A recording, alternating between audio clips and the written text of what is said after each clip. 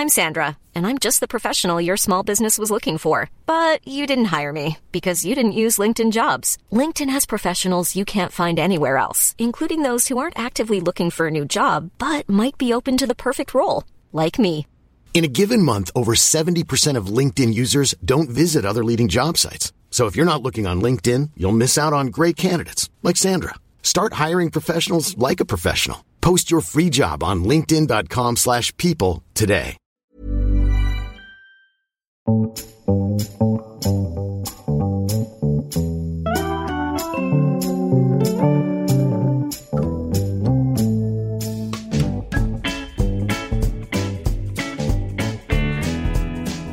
Welcome to The High Low, the weekly conversation between Dolly Alderton and Pandora Sykes.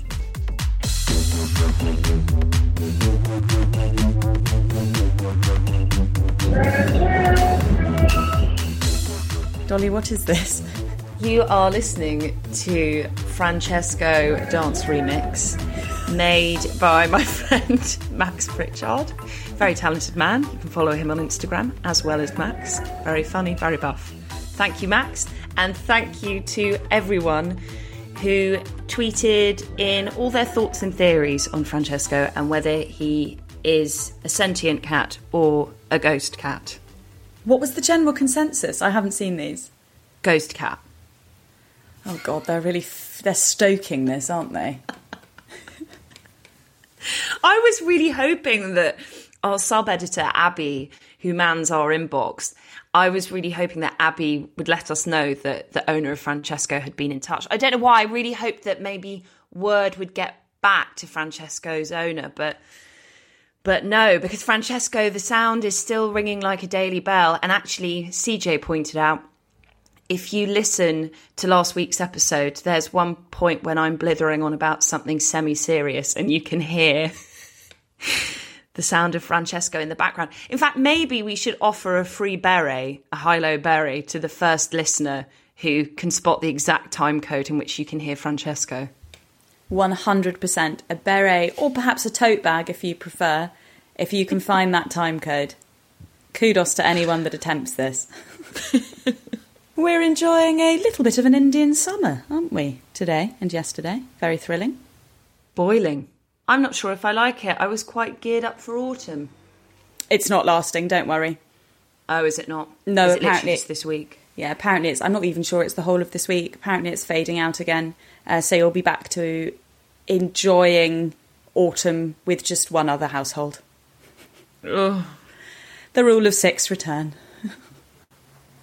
The rule of six returns, and yet I'm going to a Van Morrison concert next week. How does that work? I don't understand it. I've given up trying to understand it. I've had so many voice notes from frustrated friends, families, neighbours, people I don't even know I've been receiving voice notes from about how confusing this is. So it's best just to not even try and understand it anymore. No. And also, the point is, obviously, anything that curbs the spread of the virus, great. It's just the messaging of it is so fucking baffling. Like, I just don't understand why I'm not allowed to see... How many households is it, Panda? It can only be 2 households, so the high-low cannot record... Yeah, so we can't record the high-low, and yet I'm going to be socially distanced in the Palladium next week, singing along to Brown Eyed Girl. Just riddle me that. I do not understand that. Oh, just thinking about Brown Eyed Girl, though, makes me happy. I know. Well, hopefully it'll go ahead. Van Morrison, infamously grumpy. I wonder what the social distancing measures will do to his grumpiness on stage. How old is he now? 150, I think. No, that's absolutely unfair. Let me look that up. I guess 78. He is... Do I get a beret? 75. Right? Oh, didn't get this right. Not close. No, enough. 75. Fancy Spring that. chicken. Same age as my pa. Mine too. He can still do a great high kick, Van Morrison, apparently. Anyway. Can your dad, though? Tony Alderton sadly cannot. No, mine neither. We had some great explanations of old English phrases in the high-low inbox this week. One listener wrote in with this one. In Shakespeare's day, children slept on shelf-like benches, which would be attached to the wall. When one was married, they would move from their shelf to a marriage bed. Those who never married would never have the luxury of having a marriage bed, and thus would be forever left on the shelf. What a fact, albeit a depressing one. Speaking of metaphorical shelves, actually, could I read out an excerpt of the agony aunt column you wrote on Sunday, answering a woman who wrote in to say that she was worried her 34-year-old daughter would be left on the shelf? Of course, that's so sweet of you. Thank you for reading it. Well, we don't often flag each other's work, but this column had a huge impact, I think, because you really hit on something. And it's something we talk about on the high-low a lot, this idea that a successful, fruitful, fulfilled life is still only possible when a woman comes of a certain age, if you are partnered up.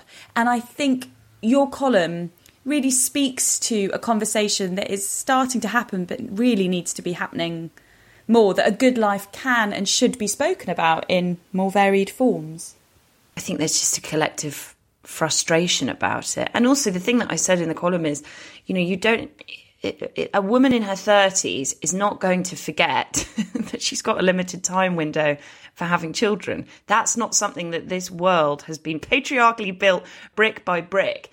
It's been built specifically to make sure that a woman never, ever forgets that she is filled with terror every day from the age of 30 to 45. So if she's not filled with terror, and that's something that she's learning to be rational and balanced about and maybe even discount entirely, then she really, really doesn't need further reminding. I'm going to read Dolly Alderton here. Quite strange reading your writing to you, but here we go. What you should find most reassuring is that your daughter evidently has a very full life. You mentioned friends, a career, her own home, varied travel. You describe someone who is ambitious as well as kind. My friend Helen's mum once said, "Getting married is the easiest thing a woman can do." And I'm inclined to agree with her. It is easy to sleepwalk into a relationship with no personal standards because of fear that time is running out. It is hard to build a life for yourself and invite someone in who you love and respect, who will treat you with the care and kindness you deserve. Instead of worrying that she isn't going to end up with someone, be thankful that your daughter hasn't settled for someone who isn't right for her. It sounds like she's a woman who wants as much from her partner and future co-parent as she has sought in every other part of her life. It sounds like you have raised a woman who likes herself. That's reason enough for a good night's sleep. Oh, I loved hearing you read that. You make my writing sound so much more clever than it is. I have to say, it's a very sweaty thing reading someone's writing to them, because when you write, you imagine certain pauses, and then hearing it in someone else's language. I wish I'd got you to do my audiobook, Panda. That was gorgeous. I'd have loved to have done that. Thank you so much for that, Panda. And also thank you so much to the listener who wrote in to tell us about Poetry on the Tube. Poems on the Underground was founded in the 1980s. The editors and curators of the movement are Judith Chernake, Cicely Herbert and Jared Benson. Imchaz Darker joined after Benson passed away in 2014. Together they have published pamphlets and a book of collected poems from those they have published on the Underground, which I would highly recommend reading. Thank you so much for that letter. We also received an email about the history of garage music, and we've also been enjoying all your tweets about the garage you've been listening to. I think garage to millennials is the great nostalgic uniter.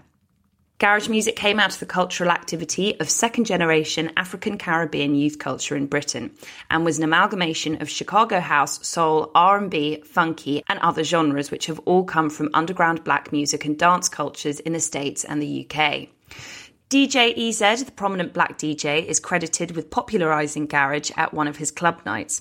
The garage scene was part of the pirate radio scene in the 90s, which was an important cultural byproduct of the racist incapacity of UK mainstream radio to play any urban music by black musicians. Garage was the empowering precursor to grime. And then she goes on to recommend a book called Inner City Pressure, The Story of Grime by Dan Hancox. Thank you so much. That is so interesting that it's the precursor to grime. I am obviously completely dense about music, as anyone listening to last week's podcast / all podcasts will know. So that is incredibly interesting for me. Thank you very much. Following on from last week's conversation about how they were using Perspex screens to snog on EastEnders. Sorry, Dolly, I'm still waiting for the photographic evidence of that from my mum. News has come in that in The Bold and the Beautiful, which is a soap in the States, such a good name for a soap, has gone one step further. Cast members are snogging mannequins instead. Oh, I don't. There's a really funny clip of the cast member Lawrence St Victor, who plays Carter Walton, kissing a dummy in lieu of his lover Zoe, and I think you can quite clearly tell it is a dummy. So that has gone viral. God, the indignity of acting. Can you imagine actually doing that in front of a room of people? Honestly, nothing would surprise me of this year now. Anyway, I then fell down a Bold and Beautiful hole. Do you know anything about The Bold and the Beautiful? No, I've never heard of it. It's like a very iconic soap in the States. I'd vaguely heard about it, but had never really given it much thought. It's about a glitzy family called the Forresters who live in Beverly Hills, and there have been 33 series of it, and it begun in the year of my birth, 1987. God, those American soaps, they just run and run and run, don't they? Well, I suppose EastEnders and Coronation Street and all of those have been going longer, haven't they? Actually, I suppose. Yeah, that's true. I don't think The Bold and the Beautiful would like being compared to EastEnders, though. It's a bit different.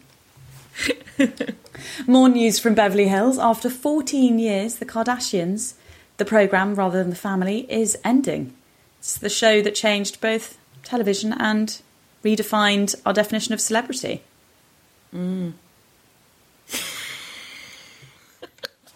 You are not the only person who feels baffled that they should have an opinion.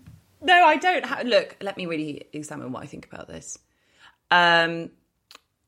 It will be 14 years is a long time, and that for lots of young women, particularly of our generation, that would have taken them from mid-teens into their 30s. That is a long time to spend in the lives of a family. I imagine a lot of people are devastated about it. Listen, I meant it when I said you're not the only person who feels baffled that they should have an opinion on this. Because I don't want to be a snob because I know it really matters to people, that show.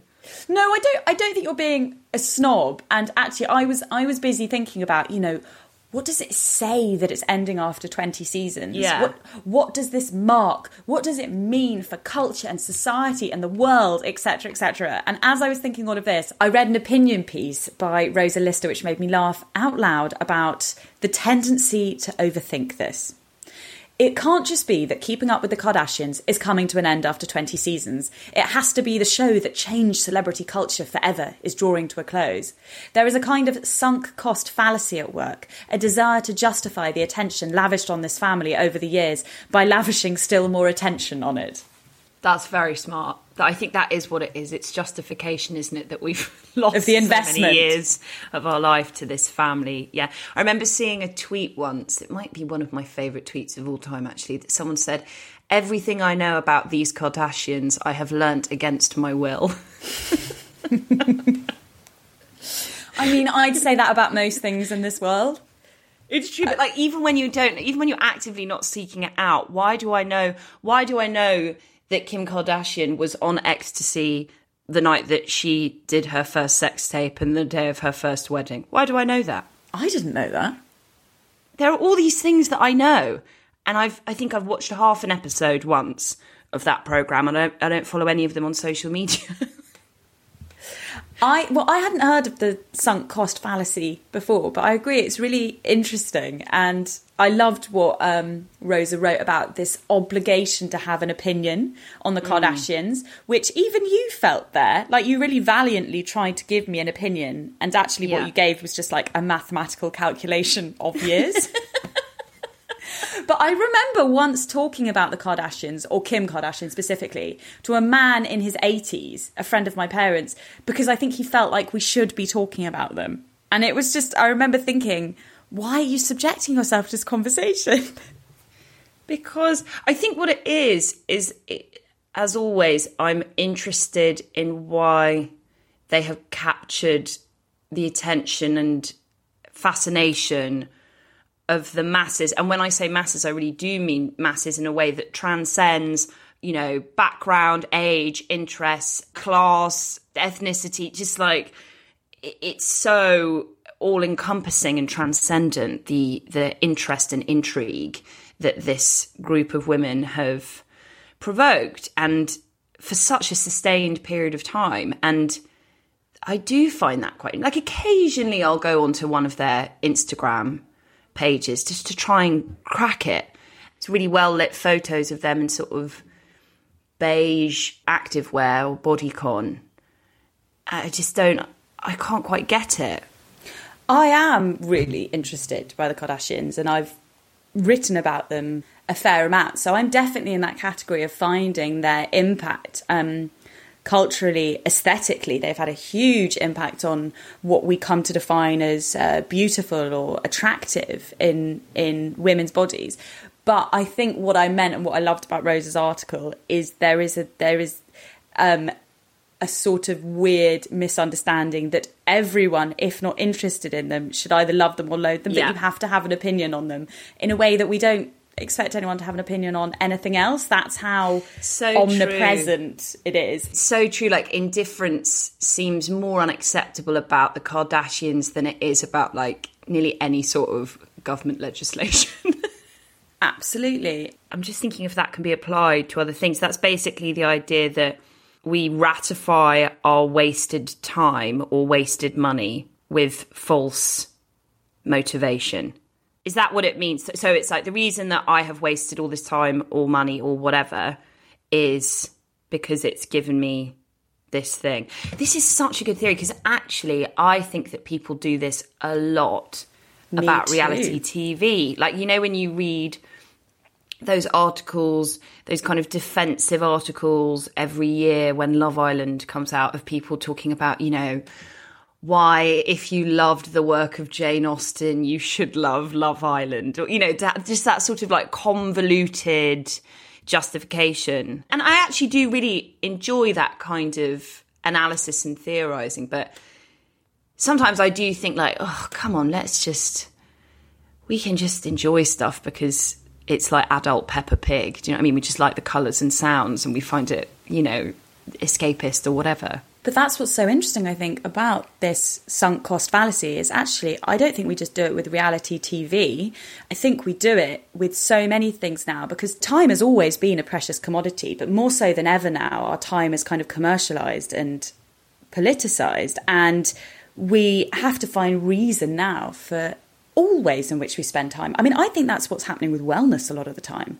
People can't say, oh, I went to yoga, or I enjoyed a sound bath because I was curious about what on earth a sound bath was. It has to be, well, I went to a sound bath because I've heard that it's really good for my skin and will help me sleep better at night. That's not correct. I know a sound bath is not good for your skin. I just don't know what it is good for because I've never been to one. But I think we do, as you say now, this kind of post-rationalisation process of absolutely everything we enjoy, even doing a spring clean now. I love a spring clean, is something that you do for your mental health. It's a meditation. Yeah. And do you know what else the reason why when you're saying that, I think the other reason is it's the increasing lack of privacy of activity. So because now there's a culture of activity being completed for discussion or for evidence of self, it's an act of identity. It means that there is a need for justification. Whereas in the past, you could just have 3 consecutive Deliveroos and no one really has to know about it other than the people that you live with. You wouldn't have to say it's an act of self-care. Yes, there's a lot now of I consume, therefore I am. Yeah. So the sunk cost fallacy is actually a byproduct of just telling everyone everything, basically. Yeah. You don't need to justify things if you keep them private. Anyway, that's a fascinating piece. What a good piece. Yeah, and a fascinating concept. I think we're going to I can imagine both of us thinking about that quite a lot now. I know. And seeing it in ourselves. I know. I wonder if you and I text each other our sunk cost fallacies quite a lot. Oh, I think we probably do. In more serious television news this week, there was nothing short of a complete meltdown over dance group Diversity's moving rendition of the death of George Floyd on Britain's Got Talent.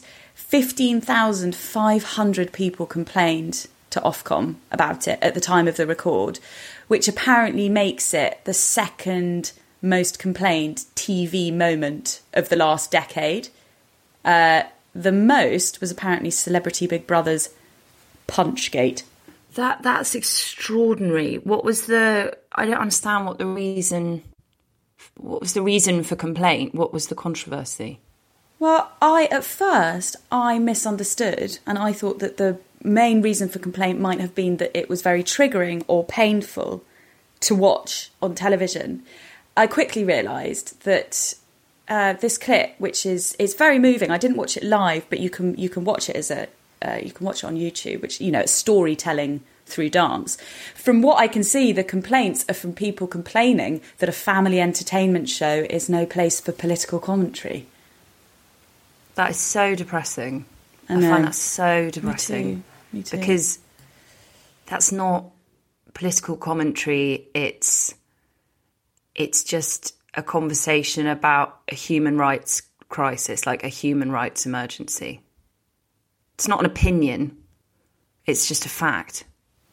But that's the problem, isn't it? That the death of a black man is considered politics, that racism is politics, and that's not something that should be brought into the cosy living rooms of people, probably white people. I don't know the ethnic breakdown of the complainants, but I would imagine, and please, Ofcom, correct me if I'm wrong, I would imagine that a lot of those complainants, if not almost all, were from white people, because it reminds me of that saying that what is political to you is personal to someone else. Yeah. If you have the luxury of saying, "Ooh, not in my living room, not in my life, thank you very much," then you have the privilege of turning away from racial discrimination or acts of racial violence, rather than it not being something you can opt out of, it being your lived experience. I can't believe that it's the second. When you think of all the stuff that you would have seen on TV in the last decade. I know. I can't. I'm absolutely astonished by that. Well, it's really, really sad. And the dancers and Diversity have said that they're devastated by the reaction. Ashley Banjo, who is a diversity dancer and the presenter of Britain's Got Talent, posted this response, and he's also since received racist abuse, he says. A lot of the negativity and the nastiness and the racism shows exactly why this performance was needed and exactly why this conversation that is now arisen from it is necessary. Racism is very real. I knew it before, and I definitely know it now. Like, after this performance, everything that we've received has been, I don't know, it's been overwhelming in a negative sense sometimes. It's been tough, but still, like I said, standing strong and feeling so happy that we opened it up, because if that's what it takes, then that's a price I'm absolutely willing to pay. I have some lighter mad news for you. The world's first digital modelling agency has arrived. What is that? I don't understand what that is. It is a modelling agency purely for robots. So as a brand, you would hire... Robots that live just on the screen? Yeah, so as a brand, you would hire a robot model instead of a real model. Okay, but they're not robots in real life. They're like digital creations. Yeah, they don't come in through... Yeah, no, they don't like come on to set and have their makeup done, which is why some people love them, because, you know, you don't need to book a studio for them. They never turn up late. The agency is called Humane, spelt HUM, full stop, AI. Can you see what they did there? Full stop, N. And it's launched with 3 female models, a white woman with white hair, a redhead with green eyes and very densely covered in freckles, and a black woman with vitiligo. And they look human except for their eye colour. Here, take a look. I've just sent you the link. Okay, I have some questions, Your Honour. I feel like I'm not going to be able to answer these, but shoot. Times gone by, when we were kids, you would occasionally have Miss Piggy or Bart Simpson advertising a product.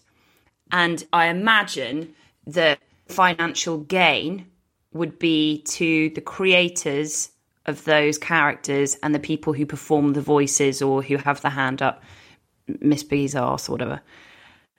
Who is gaining? Who is getting money from this?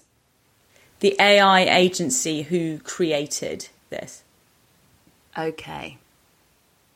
It's the same with, because digital supermodels aren't new per se. Well, supermodels are, but digital influencers aren't new. There's Lil Michaela, who I think we've spoken about before. I've written about her before. She's a CGI influencer who's done brand partnerships with Samsung and Calvin Klein. She's made out with Bella Hadid.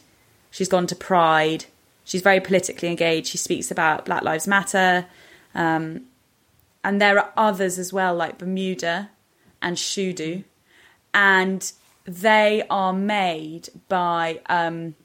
so Michaela and Bermuda are made by an agency, a US agency called Brood, B-R-U-D. So they make the money. Every time Michaela gets booked for, a campaign or an influencer partnership, they obviously have to mock her up in the clothes, eating the hamburger, write the caption. So they would get paid rather than the model. I think what I just love about this so much is, when we were growing up, there was this real sense of like the geeks are going to take over the universe. Like I remember really feeling that. Like there was a boy at my school who just like never, ever socialised with anyone. And he never left the classroom because he was just like coding and setting up all these like online businesses, and lo and behold he was like making proper money by the time he left school as a sixth former. And I love the idea that now, like, essentially coders might be getting the same sort of money and glamour that Kate Moss did in the 90s. I thought you were about to say, and lo and behold, he is Elon Musk. Not that timeline-wise would match up. I'm pretty sure you went to school in the UK. I'm really torn on it. He's asked me to be godmother to him and Grimes's child. No, I just find it interesting that like this is how much that kind of like hyper-specific hyper-intelligence like now dominates. Like they really have taken over the world, those people that were good in our computer classes, in a way that I'm like, good on you. They're behind the supermodels now. They are the supermodels. I'm really torn on the whole kind of CGI influencer thing, because Michaela is actually a pretty good role model for teenagers. So she's eternally 19. She's like The Simpsons. She's eternally 19. She's eloquent and she's passionate. And she's very politically engaged, as I said. And she's very into equality and human rights. But I do wonder about a generation growing up with a robot as an idol. Because obviously for us, it was Kate Moss. And there was, of course, issues with that whole heroin chic era, as it was known. That fetishisation of extremely thin, often ill-looking white models. Yeah. But I do wonder, what impact does it have on women to compare themselves to someone who's computer-generated, who will never be late for a booking or have a period spot or a breakup or cellulite, unless, of course, her creators want her to have those things in order to make her relatable, quote unquote, which is the catch-all term of the day. I mean, yeah, that's a very valid point. I think the reason it's worrying is that it's specifically a beauty ideal, isn't it? So no one's worrying about whether they've got like the tits and the hair of Jessica Rabbit, because Jessica Rabbit is specifically a cartoon in a fantastical world. And it would be almost impossible to suspend your disbelief to a point where you compared yourself to her as sort of physical role model. I suppose what becomes more confusing is that these replicate humans so well, and they are being used like human models, marketers and influencers. But do you think that line will blur so much that people want to replicate and emulate digital creations? I don't know anymore. Do you think that's possible? Well, people do seem pretty emotionally invested in Lil Michaela. in a way that I wouldn't have thought. It says in her bio, robot, 19, robot. But people will write, Instagram users will write under her pictures like, I love you, you're amazing, you're real to me. I've just called to mind my favourite quote from Peep Show, which is about having little faith in the masses. People like lager and nuts. People like Coldplay and voted for the Nazis. You can't trust people, Jeremy. Support for the High Low comes from Secret Spa, all of your favourite treatments at home. Secret Spa offers a full menu of at-home beauty treatments, including massage, manicures, pedicures, waxing, hairdressing and tans. When you use Secret Spa, there's no need to ferret around the city's salons for appointments. You can book from 6 a.m. to 10 p.m. 7 days a week and sit back and relax while your therapist comes to you. Perfect if you're working long hours or have children at home to look after. Secret Spa works with only the best therapists and also has several rounds of assessments so you can be sure you're in safe hands. They also wear full PPE and carry out the appointment under strict hygiene protocol. And although it does make practical sense to have beauty treatments at home when the public salons are under so much pressure, it's also just such a luxury to enjoy them at home. You can have your own music playing, you can drink your own tea, you can wear your least attractive leggings and t-shirt combo. To enjoy an exclusive £15 off your first booking, visit secretspa.co.uk/hilo. That's secretspa.co.uk/hilo. Thank you very much to Secret Spa.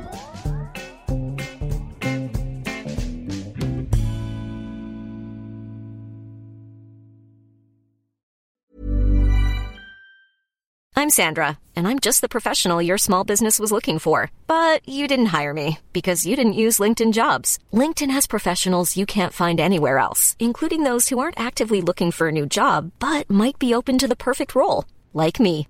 In a given month, over 70% of LinkedIn users don't visit other leading job sites. So if you're not looking on LinkedIn, you'll miss out on great candidates like Sandra. Start hiring professionals like a professional. Post your free job on linkedin.com/people today.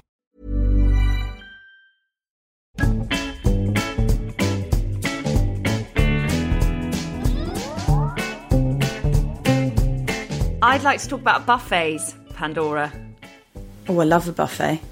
I thought you'd have some opinions on buffets. Love a buffet. I want a buffet right now. Oh, give me a buffet. Well, this is going to make your mouth water, this piece. Joel Golby wrote a piece on buffets for a wonderful collection of food essays called In the Kitchen, published on October 8th, which also includes the writings of Julia Annan, Yemisi Arabisala, Laura Freeman, Daisy Johnson, Rebecca May Johnson, Rebecca Liu, Nina Minja-Powles, Ella Risbridger, Rachel Roddy, Mayuk Sen, Ruby Tando and Julia Tertian. Joel's essay was extracted in The Guardian this weekend, and it is Golby at his absolute finest. Panda, tell me all your thoughts on buffets. I know you've got plenty. My favourite type of buffet is probably Chinese food, because I always really struggle with a takeaway or in a restaurant what to commit yourself to. Yeah.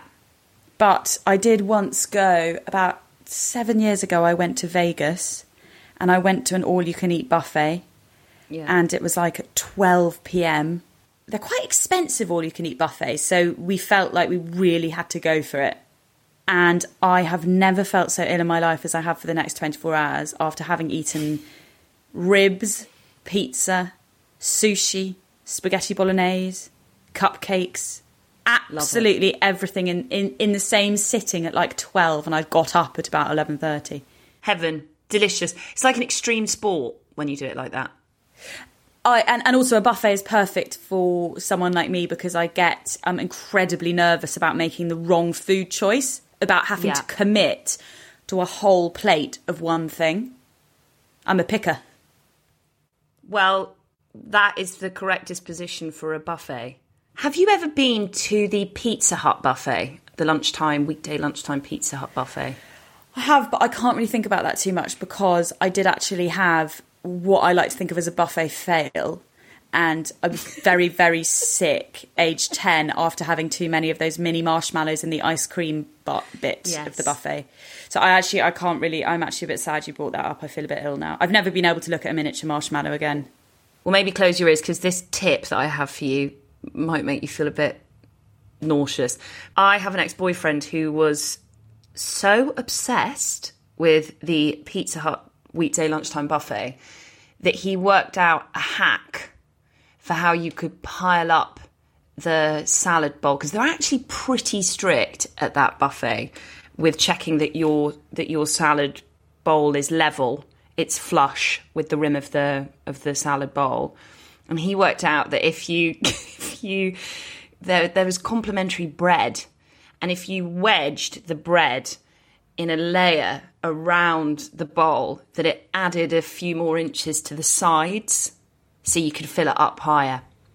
Anyway, I'm with you, Panda. I love a buffet. I love the abundance of a buffet, the limitlessness, the variation, the informality. I'm going to say it, the democracy of a buffet. A buffet is a socialist ideal, I think, in many ways. And I also think it keys into a sort of childlike thrill of going to a buffet when you were a kid, of there being this rare moment of freedom with food where no grown-ups were telling you what to eat or how much to eat or when you can start or when you finish or when you get up from the table. And Joel goes into all these kind of treats of the buffet and memories of the buffet and the reason he has always loved it as a unique dining experience.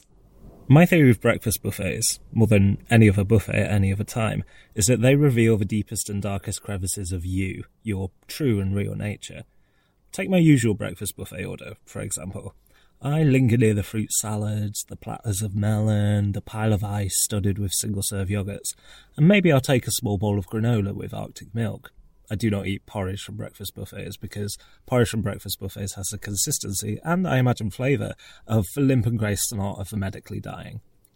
So I'll sit and eat this healthy meal with a thimble-sized glass of juice. Cool. Then, after a beat, I'll get up and just eat an entire fry-up, and a small plate of 4 miniature croissants. Then, offered as a sort of pudding course, just some continental-style slices of ham and cheese arranged plainly on a plate.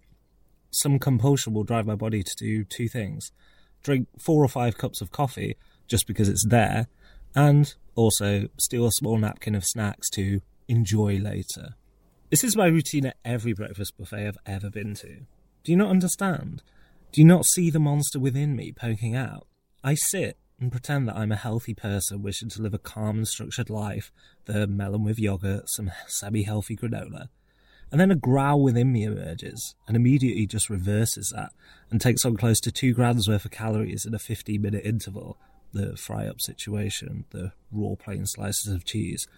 And I dread to think what inner turmoil the man 3 tables over from me, who was eating hash browns, plain, and a single crumpet, also plain, out of a bowl, psychotically, is trying to eat over and hide.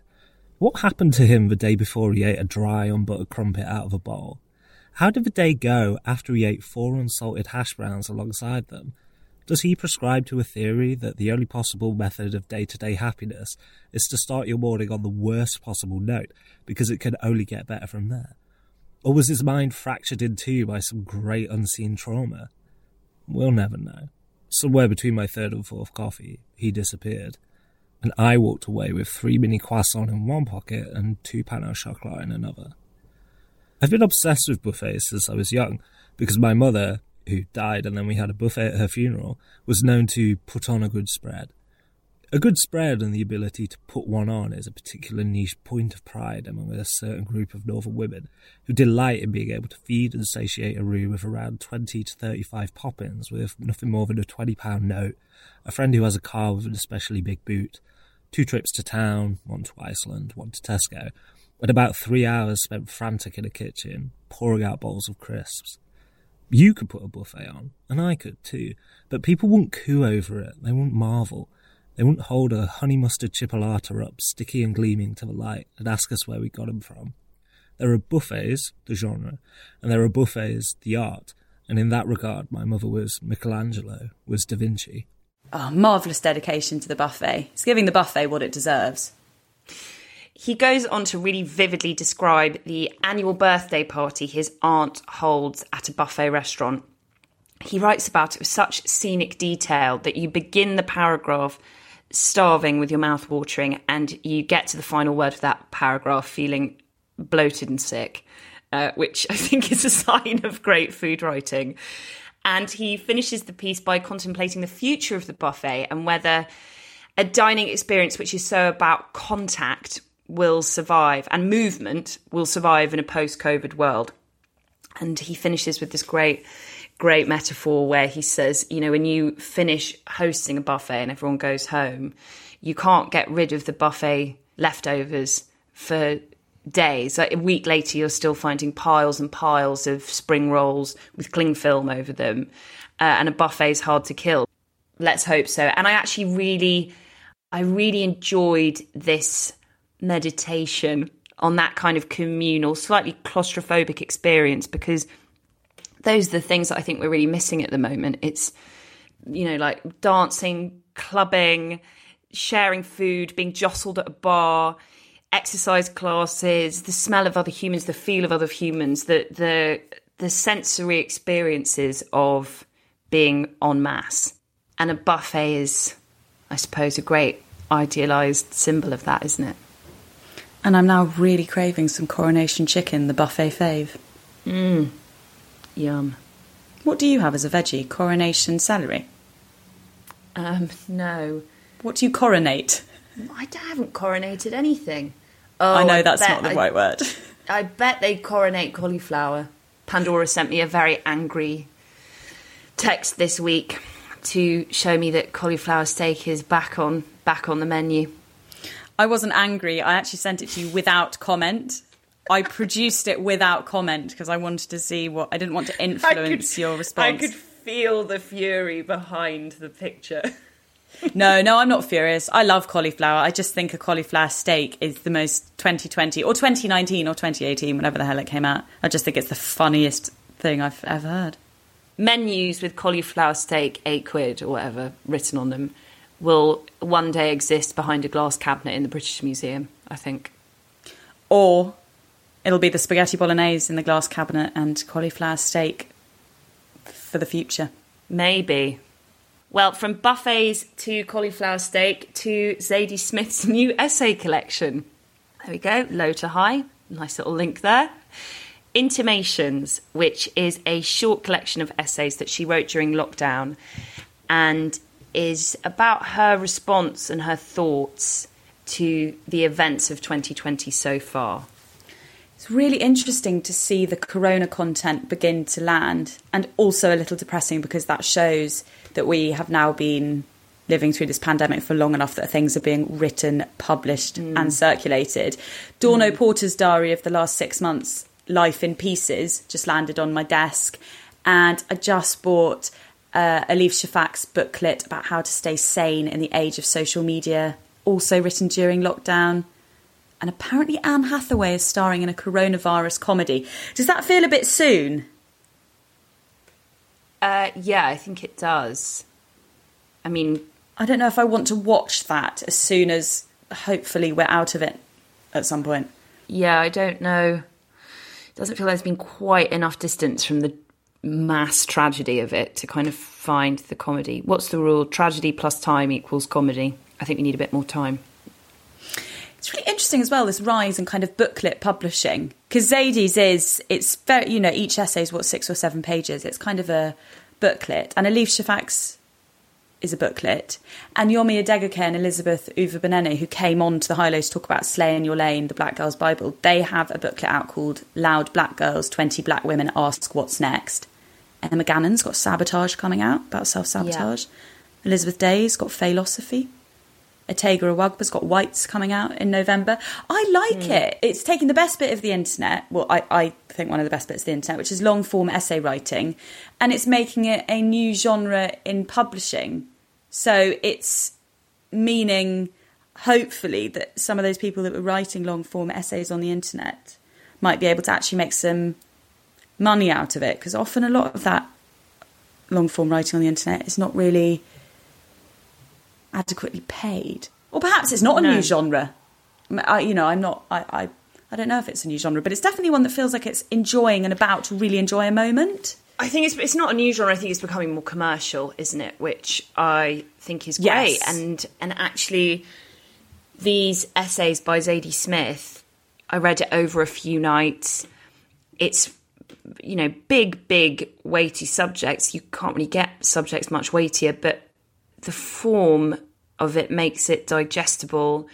And I just absolutely loved this collection of essays. I think it's exquisitely well executed in terms of how she organised her thoughts that aren't dogmatic enough to lean towards any sort of big theorising, but they still offer up very specific and poignant readings and reactions in a time of global upheaval and disaster and unrest. That is a tough tone to strike. And I'm making the book sound very serious. It is obviously in parts, but it's also a storytelling spectrum in that it looks at the smaller, more incidental ramifications to the virus and lockdown through different characters and precincts in her life and her wider community. One of my favourites is Suffering Like Mel Gibson, which is... I loved that one. Yeah, the slightly odd title comes from a meme that circulated during lockdown of Mel Gibson fully clothed on the set of The Passion of Christ, explaining something to Jesus, who is covered in... He's wearing like a crown of thorns and a ripped robe, and he's covered in blood, and he's listening intently to Mel Gibson. And the text underneath reads, "When your child-free friends explain how tough it is doing lockdown alone."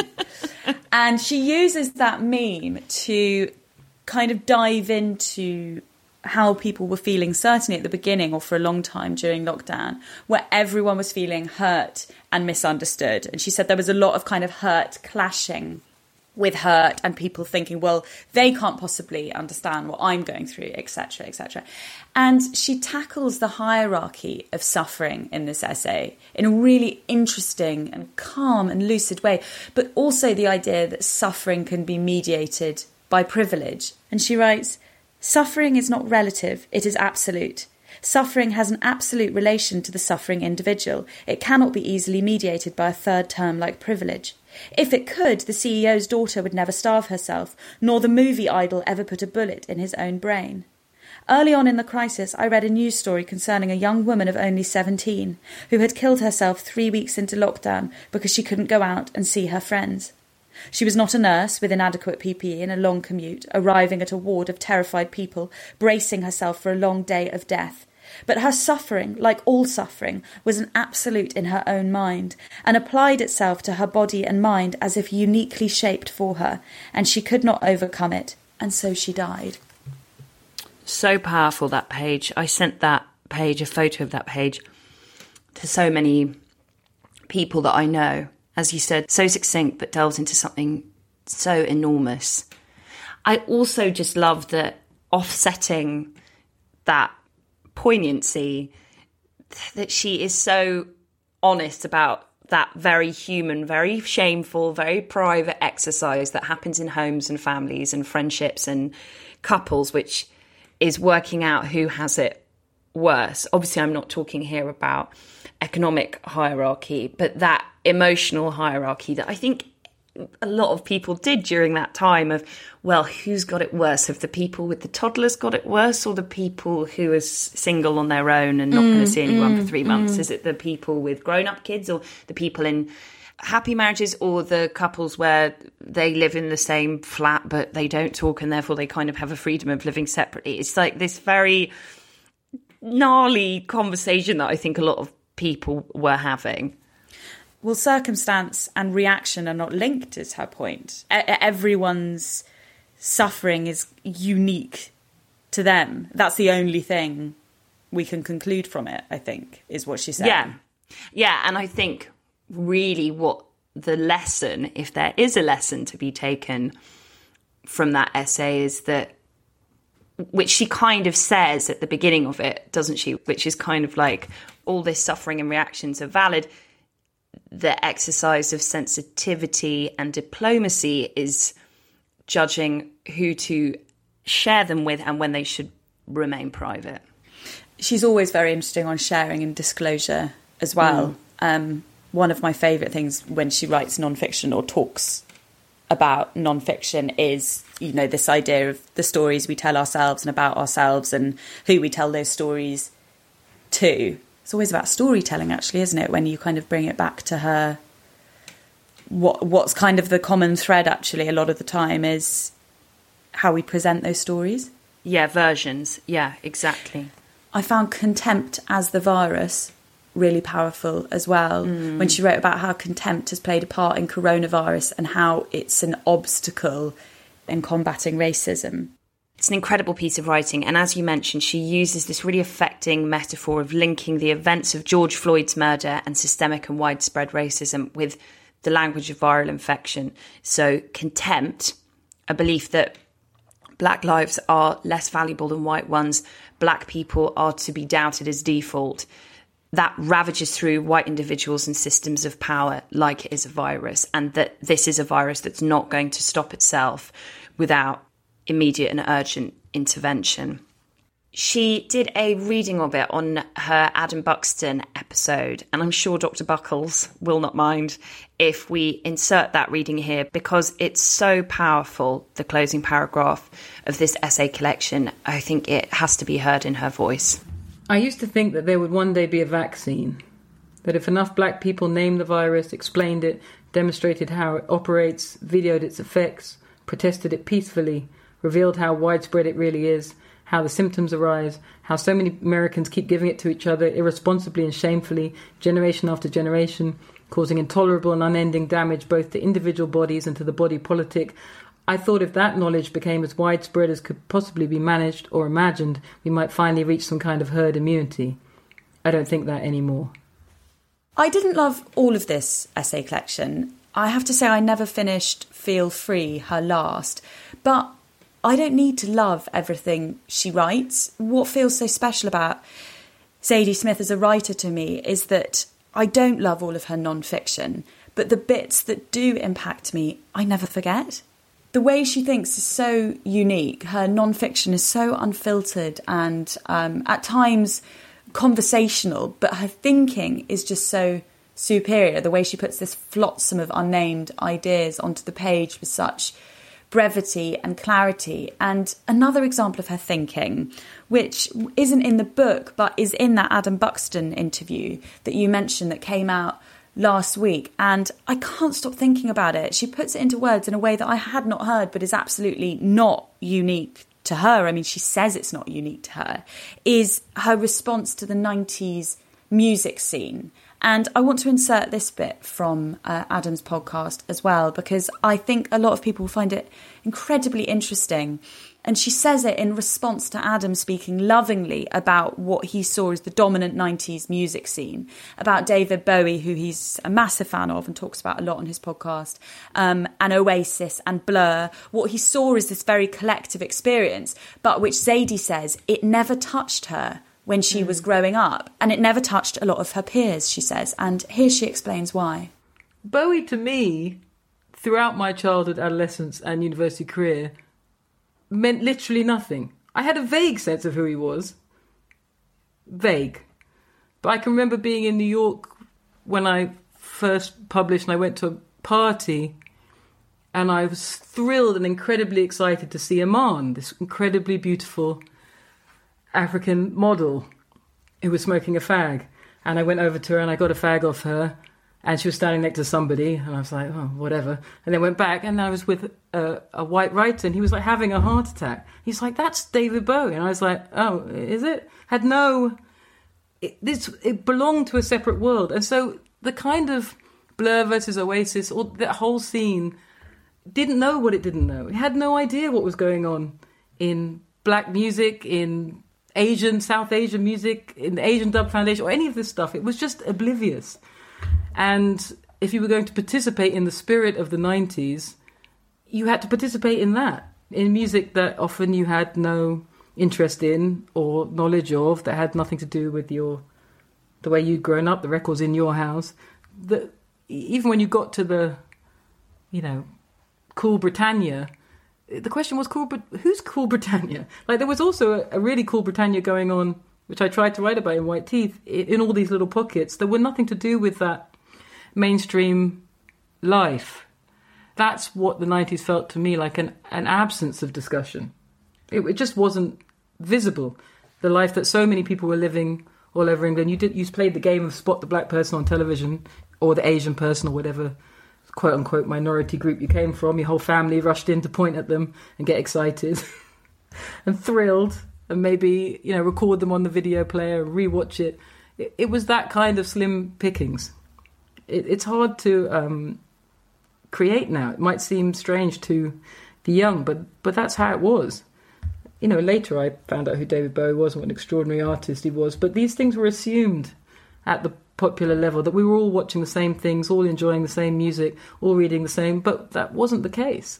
Oh, she's so clever. One day I will maybe have a thought that is 10% as original and intelligent as Zadie Smith's casual conversation.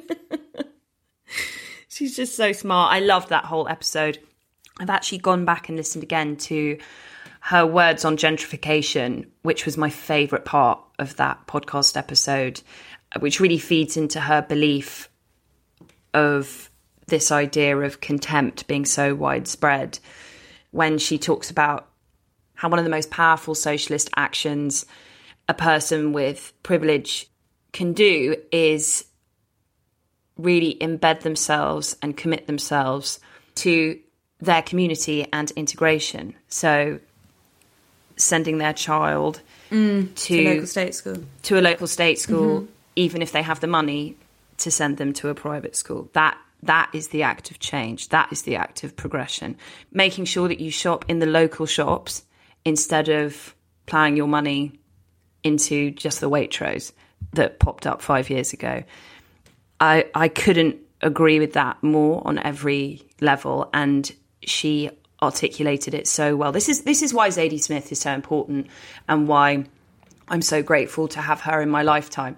To be able to look to someone like Zadie Smith time and time again, not with everything, but with certain things I feel passionately about, and know that she is masterful enough to articulate perfectly those feelings. And all the royalties from Intimations will go to charity, and this edition, the edition that we have just read, benefits the Equal Justice Initiative and the COVID-19 Emergency Relief Fund for New York.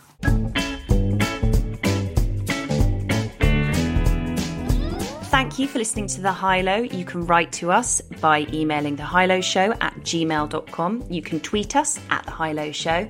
You can buy our merch at thehighlowshop.com, where all proceeds go to charity, 50% to Black Minds Matter and 50% to Freedom Charity. We will talk to you next week. Bye. Bye-bye.